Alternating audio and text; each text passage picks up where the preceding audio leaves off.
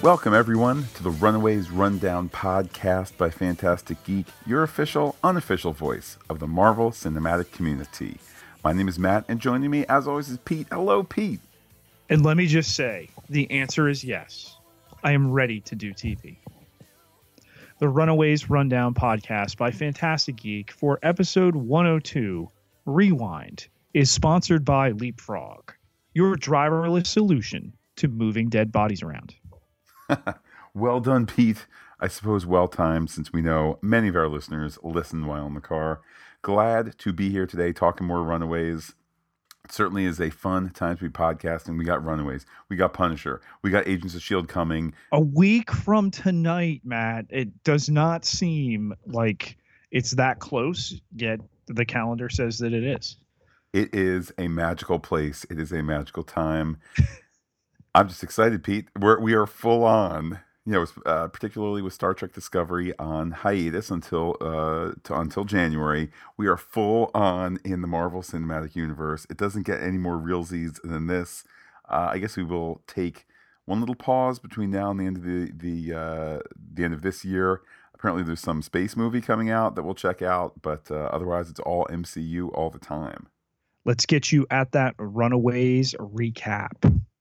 Having witnessed their parents' ritual, the Runaways run. Tina Minoru wonders if the flash they saw was from the Staff of One's sound barrier. As their parents change to check on the kids, Molly snaps into action and opens the door to the passageway with her strength, but the kids don't notice. As they return to the guest house, Alex has a plan and the lights go out. We hit the title card, Matt, with the information that this was an episode directed by Roxann Dawson, she of Star Trek Voyager B'Elanna fame. Pete, do you know how many Star Trek directors I have met in my life? Quite a few. Star Trek directors? Sorry, I guess I was excluding Frakes and LeVar Burton and all of that. But Pete, I met Roxann Biggs Dawson, or at the time she was Biggs Dawson. Now she's just back to Biggs. Sometimes that happens. Between the two of us, we've met quite a few of them, and Tom Paris and Dawson and Frakes and LeVar Burton, and we've seen Gates McFadden speak. I'm sure she directed an episode. We've met a lot of them. All right. Earlier that day, Alex leaves after his parents talk, and they reflect on Amy's tragic passing before planning the Pride meeting that night. Chase talks with his mother, Janet, and says he can't wait to leave for college to get away from his father. Mom gets a mysterious call from someone she says she can't wait to see that night, even though her husband will be there. Speaking of two-time Humanitarian of the Year Victor, his pod is giving him problems, and a rat won't dematerialize. He winces with a sound, and his wife asks if he's having headaches again. She suggests that he reach out for help, which he outright rejects despite the pressure he's under. Leslie Dean is informed Destiny has disappeared from the Church of Gaverum. Her husband, Frank, meets with his agent, who has to let him go from his client roster, but suggests that he get in on the church's coffers. Frank informs Phil that the church is Leslie's through a deal negotiated by his father-in-law before he died. As the Minorus put Amy's tennis trophy back together, Tina flashes the staff's power by sealing her husband briefly behind a force field. After dropping their daughters off at school, Stacy York reminds husband Dale about the Pride meeting that night. Dale wants to bail, but if anybody's earned that right, it's Stacy, who stayed up all night with the female dinosaur in their basement. At the Wilder construction site, gangsta Darius Davis gives the construction crew the day off. When Jeffrey comes to the site, which is too important to jeopardize, he is patted down and his phone is taken so he can't record their negotiation. The suitcase he brought doesn't contain 50 grand, but instead a tablet with a video feed of Nana B's house. and a threat that only her spicy chicken recipe will survive. But Darius seems to have anticipated this outcome, as his little homie has completed a download of the data on Jeffrey's briefly surrendered phone. Leslie catches Destiny before she boards a bus, as she reveals it's her child's third birthday. But now she's ready to accept that responsibility thanks to the church. Leslie, however, wants her to delay so she can take Destiny to the ultra level that night. Amidst photos of her father, Frank interrupts Leslie's meditation with the announcement that he's ready to go ultra too. He wants to lighten her load so she doesn't end up like her father, who died of testicular cancer. Additionally, she informs Frank that he cannot tag along to the Pride meeting. At the meeting, Jeffrey gets cold feet about Destiny because she's the same age as their children. Leslie rationalizes the time the kids they sacrifice had with her church, extended short lives that they would not have had if they stayed on the street. As the ceremony is being prepared, Leslie lets someone know that they're ready, and a box encloses the mysterious figure back at the church before she gets Destiny. Jeffrey asks Victor if he test drove the box earlier, which Victor asserts is ready.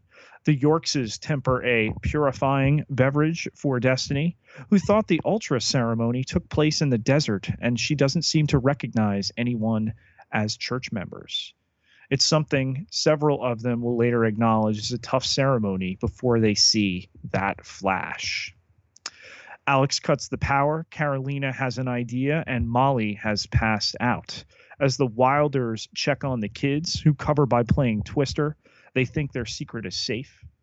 As the Pride meets again, Robert wonders why the box would blow the power if it's not connected to the electricity, but Janet downplays that idea. Nico wants to ask their parents what they were doing, and Molly's photo is inconclusive.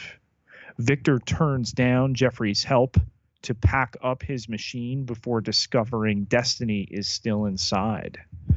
The parents and their children reconnect as Alex urges status quo.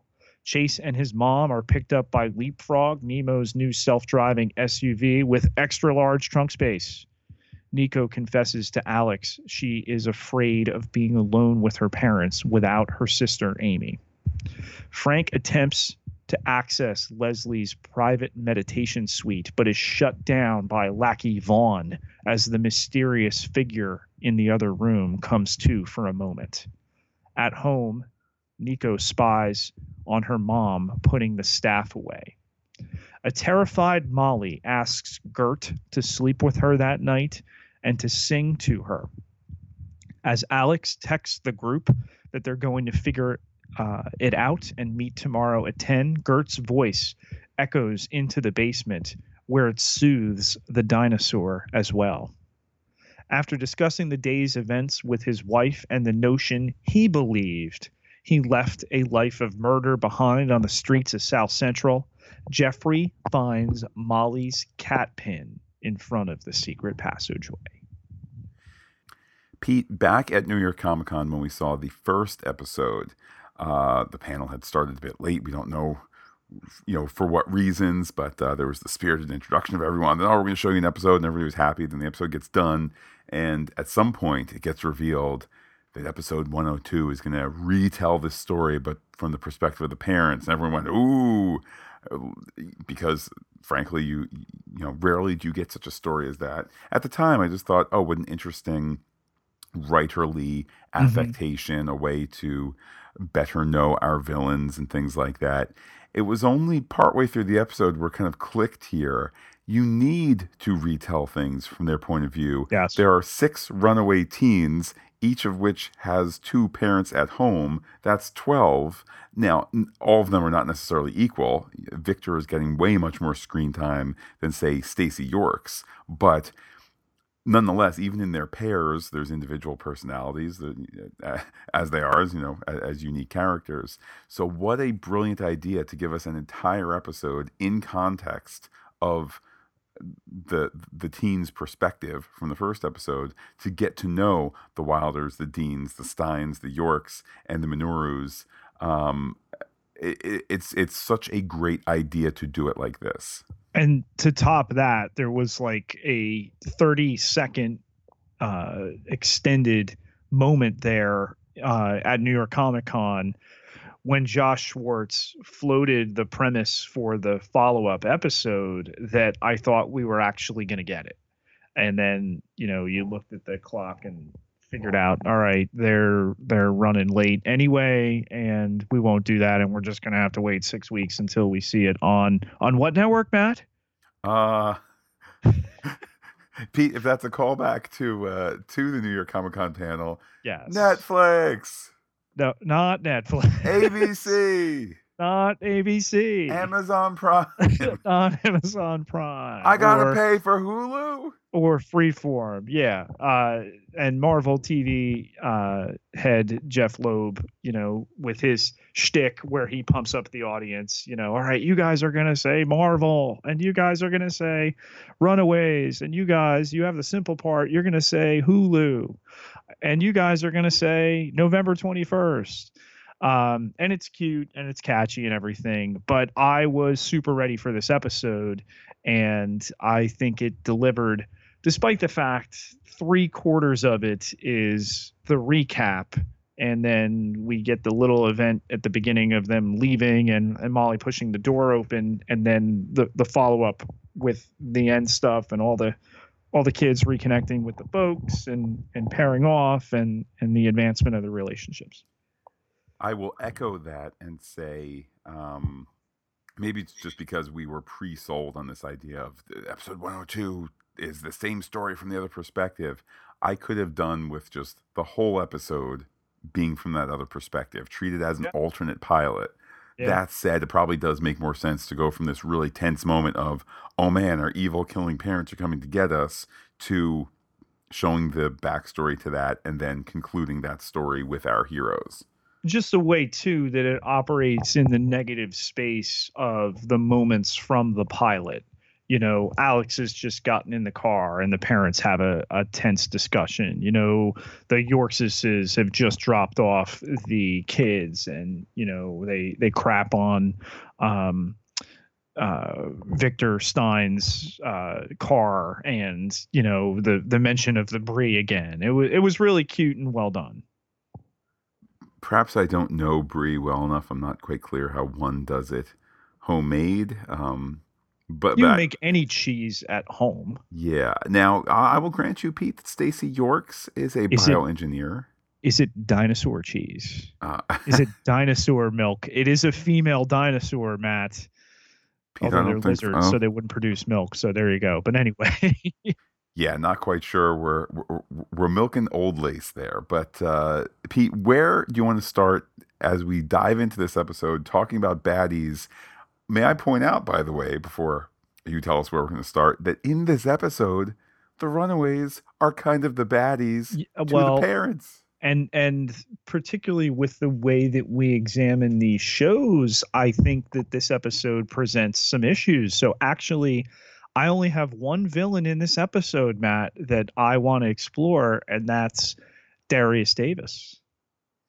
Well, Pete, I knew that Darius Davis probably was actually the hero of this, because clearly anybody is a hero who brandishes their firearm from their holster in public.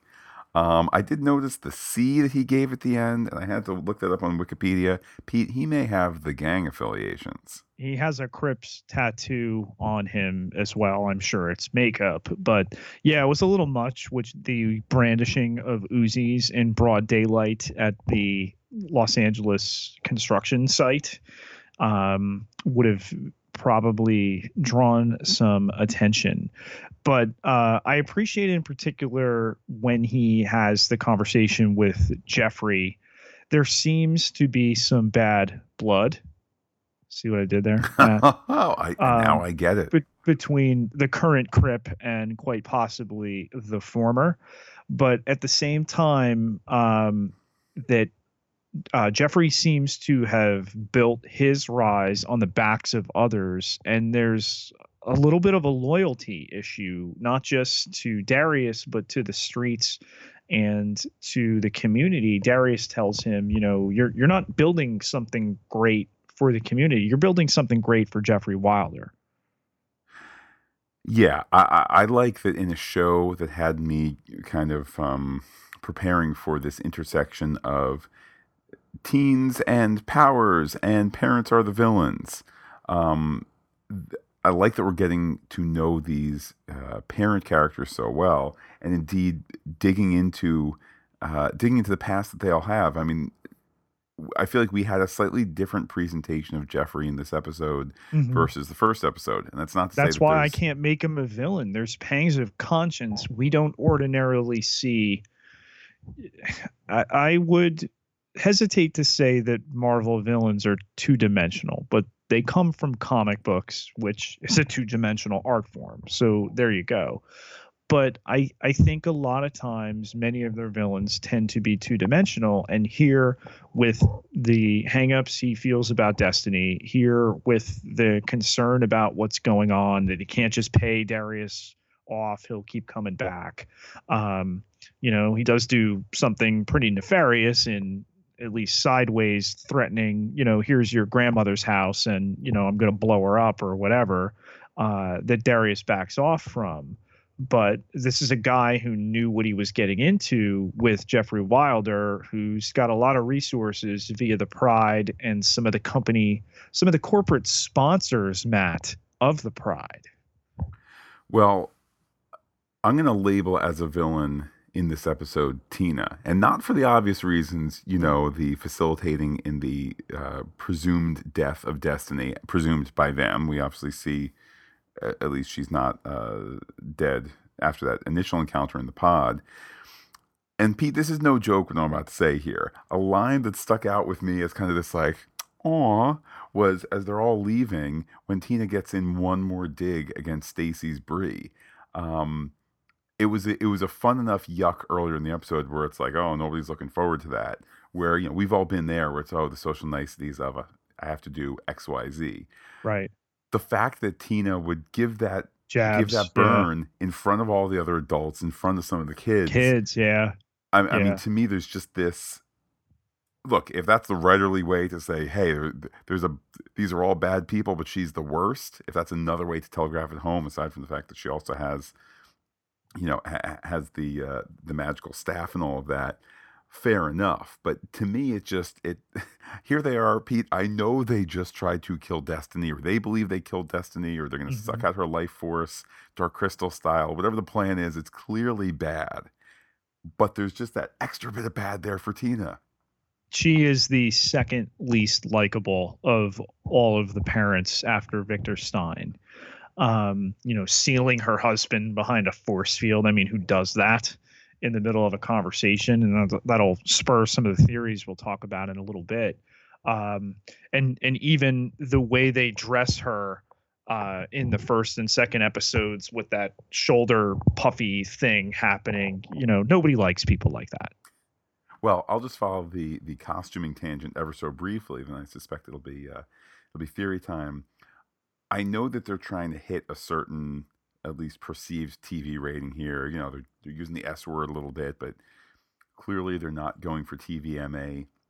I thought it was just interesting as they showed the characters undressing. For the most part, there was no kind of cheesecake or beefcake shots there. It was all kind of very clinical almost, and done in a way where it's not kind of celebrating the lack of clothing, but instead you really feel like this other person is being put on. And I don't mean that literally, but just this notion of, I mean, imagine, like as a butcher puts on the apron, preparing to break down a carcass, that kind of weight to it.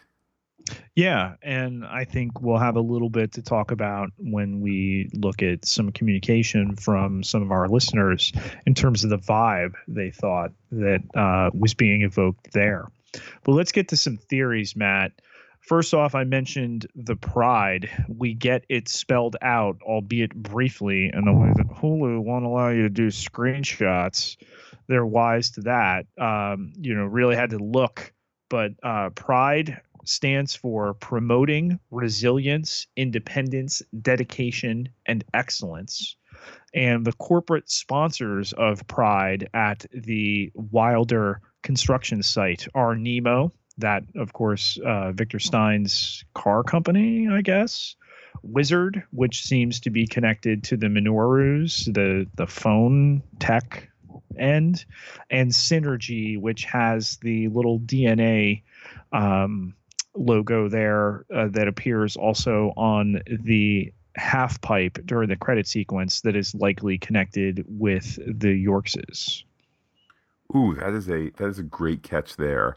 And I think that ties into perhaps the greatest strength of this episode, which is to make me care about these adult characters in a way that I was not planning on it. And I think you do. That's the smart way that this is written. Yes, the premise of your parents are evil, just like every kid has always thought when they're 15 and they can't go out to Applebee's at 9:45 on a school night because parents suck. But they're human beings, and we see, I'm 42, Matt is in his 30s, and he is a parent. I am not, but I think we see a lot of ourselves as audience members in these parents. Yeah, I think particularly the care that they take in this episode. I didn't catch the runtime exactly, but certainly in the neighborhood of 50 minutes. Some of the conversations that Jeffrey and Catherine have, a little bit more emphasis towards Jeffrey, but there's such pathos there. There's concern for this school project that we still don't fully understand. Members of the Pride don't understand the cause, says Robert Minoru a little later on. So there seem to be levels of hierarchy within this group even. Well, and I think that's one of the successes when we have this separation between the characters and this idea, whether it's with the Bree comment or a comment like you just mentioned, Pete, this idea that they're all on the same page for what they do with Pride, but Pride really doesn't seem to be connected to the church. I know there's dialogue that says that. There's dialogue that suggests that there might be a tenuous connection, but this is not that they're all. I didn't read this episode as they're all pulled into the highest levels of the Church of Gaborum. Now I could be proved wrong, but there's this kind of nebulous. Why are they doing this? And I like that. Yeah, I think it's a separate situation from the church. The church is a front for what they're doing here. The Destiny says she doesn't recognize any of those people. I think is a very clear indication of that. Well, let's go blow by blow here. Let's start with Victor Stein, time travel obsession, also not able to dematerialize the mouse nor Destiny. It certainly appears from all the science we see him executing. He appears to be an ineffective person. This appears to all be smoke and mirrors. That said, the episode also tells us that he's won Humanitarian of the Year twice, and he has a hand in these self-driving cars. So it's interesting that we see him failing at this one thing. Clearly, the episode making efforts to make us clear that he is more than a snake oil salesman. And again, on the one hand, there's this incongruity to it, but I like it. And having looked at all these adults when they were first assembled in the first episode, obviously James Marsters jumps out. Geek cred and all of that. For me, Kevin Wiseman, who plays Dale Yorks, also had caught my eye just from his time on Alias. But you really start to sense here, why Victor Stein is a slightly larger role, requiring this actor with a bit more geek cred. But also you still see that menacing side of his own failure, tying back to the last episode where Chase was being chided for failing language class. And I think, too, the choice of Stein as the surname, obviously a callback to Dr. Frankenstein. And you mentioned the smoke and mirrors. Clearly, he has some level of technical and other scientific expertise, but it's just not happening here. It's embarrassing, hence his reason to hide it there. Not like he's going to the other members of the group, oh, she didn't go away. So I'm interested in the follow-up there. How he deals with it could push him further into that dark territory. How about the discussion? It's not as much in the pilot, but the Wilders discuss Amy Minoru and the unthinkable tragedy there, Matt, though we still don't know what befell her. Cancer? Did she disappear in a box? What happened? Well, I don't know what happened, but in addition to having the story moving forward in time and then backward as we get to know the past of these characters, we now have that happening doubly with the adults. I'll say this, Pete, regarding Amy, and maybe this is overanalyzing. Maybe I'm just Pete. Maybe I'm spending too much time looking at the wrong stuff on the screen. But I couldn't help but notice that when we saw the mysterious shriveled body in this episode, care was taken as the body writhes. Care was taken to make sure that the blanket covered the bosom. So that suggests to me. It's so funny that you say that, because I am now convinced that body is the father of Leslie Dean. So I see an old man in Kenny Rogers makeup, and if they showed us photos of him in life, yeah, I'm convinced it's the grandfather now. Well, time will certainly tell on that. Pete, speaking of makeup, or is it? This is going to sound like a deep cut, but this is a genuine possible theory. I thought the agent, played by longtime character actor Larry Miller, who I personally know best as the father from 10 Things I Hate About You, Walter Stratford. I know a lot of time has gone by since 10 Things I Hate About You, 18 years, in fact. He's looking a little old there, to the point I was watching it going, has this actor, who I have to admit I had to look up the name, he's been in a ton of stuff, including, let's see, at least Best in Show. I know, Yeah. And he's just great in like this direct, smarmy kind of way. I was having this discussion with myself in kind of this moment of, oh my goodness, it was but a moment ago I was in high school, and now all these years have gone by. Was he wearing old makeup? And is there going to be some sort of twist? Or has 18 years really gone by since 10 Things I Hate About You? You know that I even had that conversation with myself, I think proves there might be something going on. I went so far, Matt, to think maybe he was wearing a fat suit.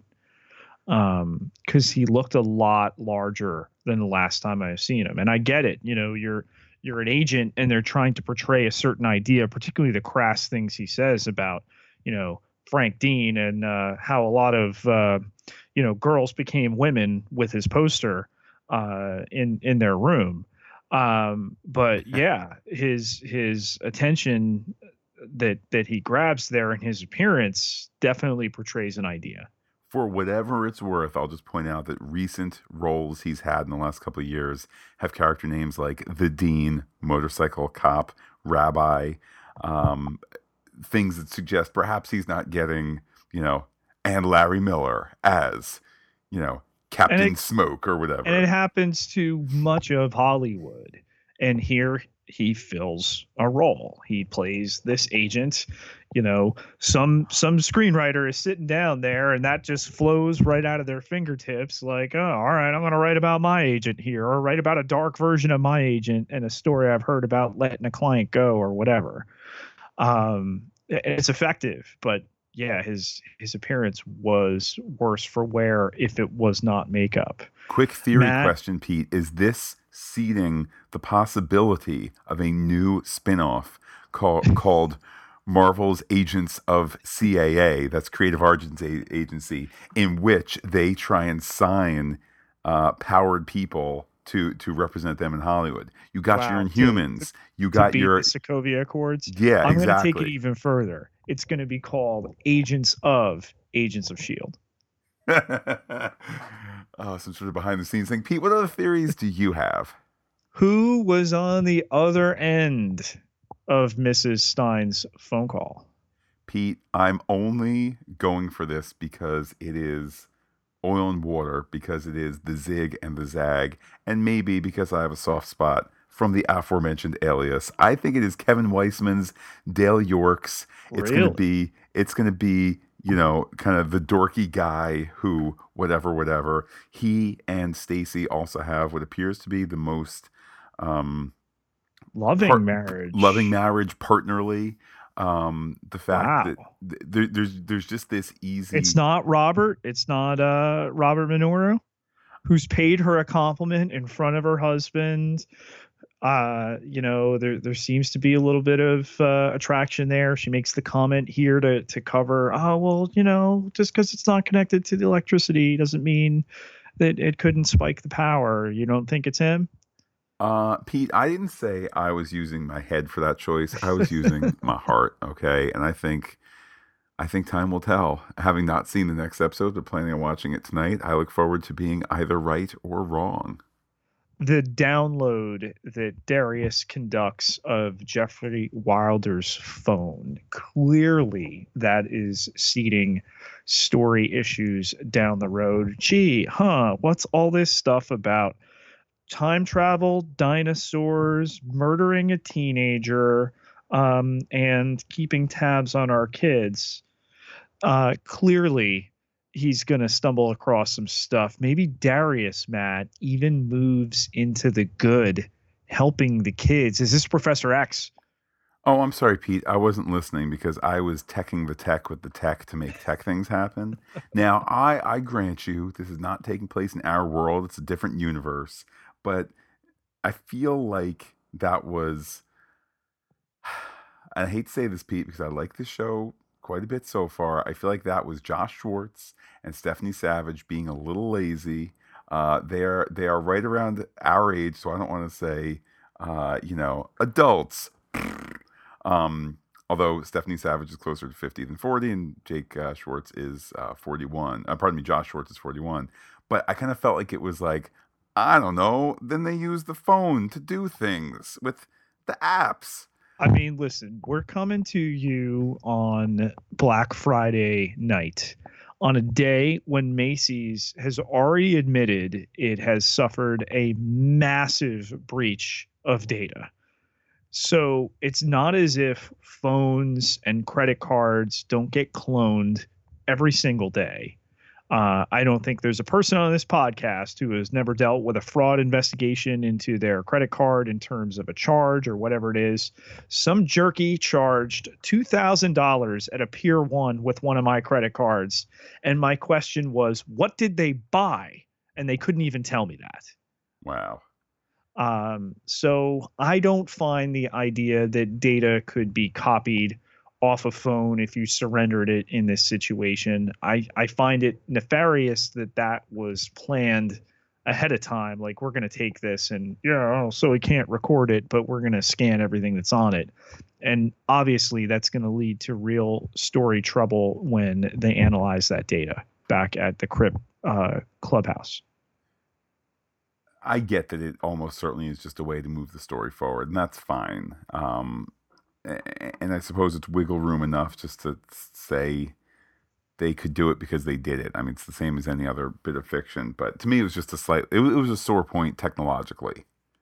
What do you make of Molly's fatigue after her show of strength there that the kids, obviously in a tension filled moment, don't pick up on, that she was the one able to move the door? You've read the comic. I have not yet read the comic. Is that a thing? Pete, I must admit, it's been so long since I've read it. It is a bit hazy, and being hashtag spoiler free, hashtag blessed free of spoilers. Um, and I have my anti spoiler ring, as you mentioned in the last episode. I honestly don't remember, and I like kind of not remembering because it makes the story anew.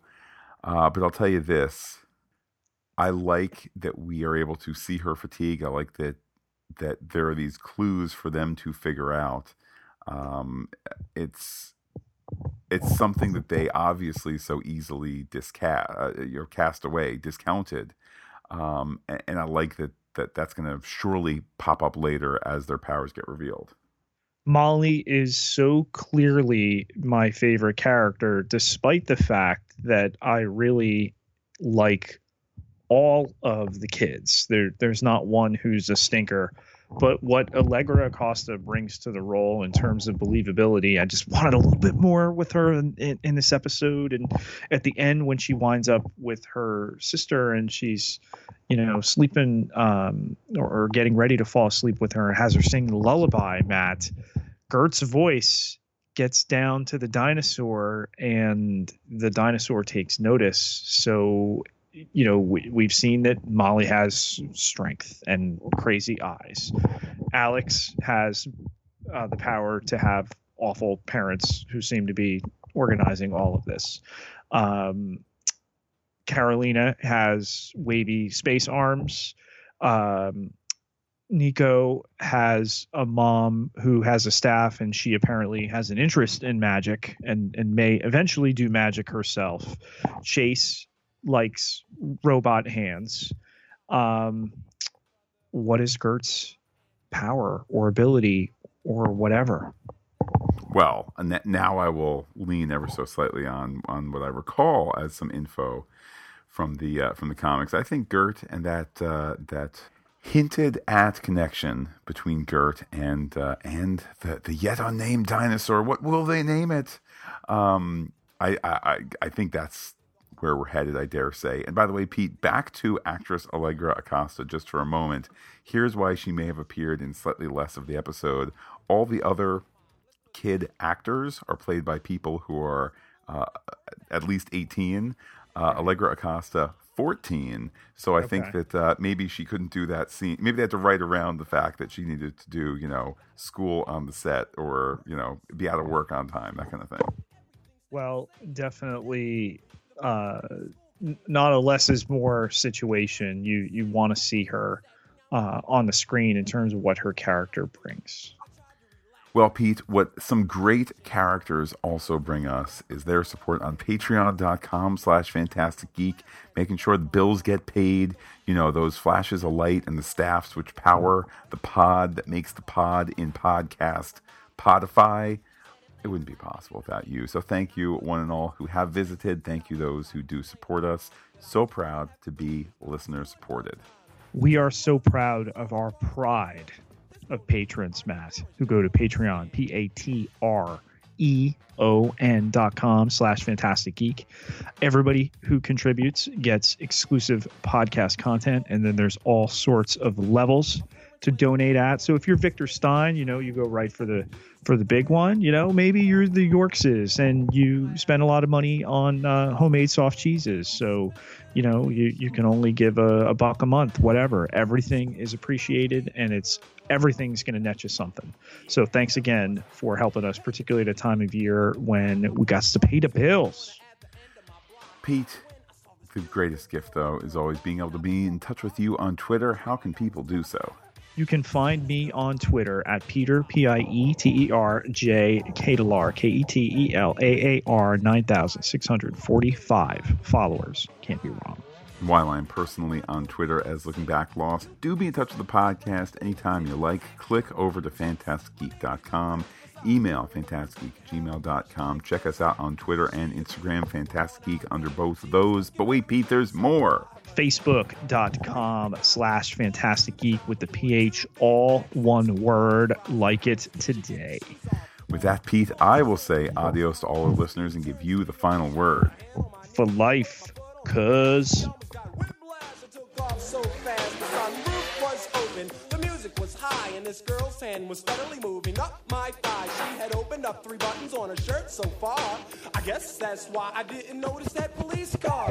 We're doing 90 in my mom's new Porsche. And to make this long story short, when the cop pulled me over, I was scared as hell. I said I don't have a license, but I drive very well, officer.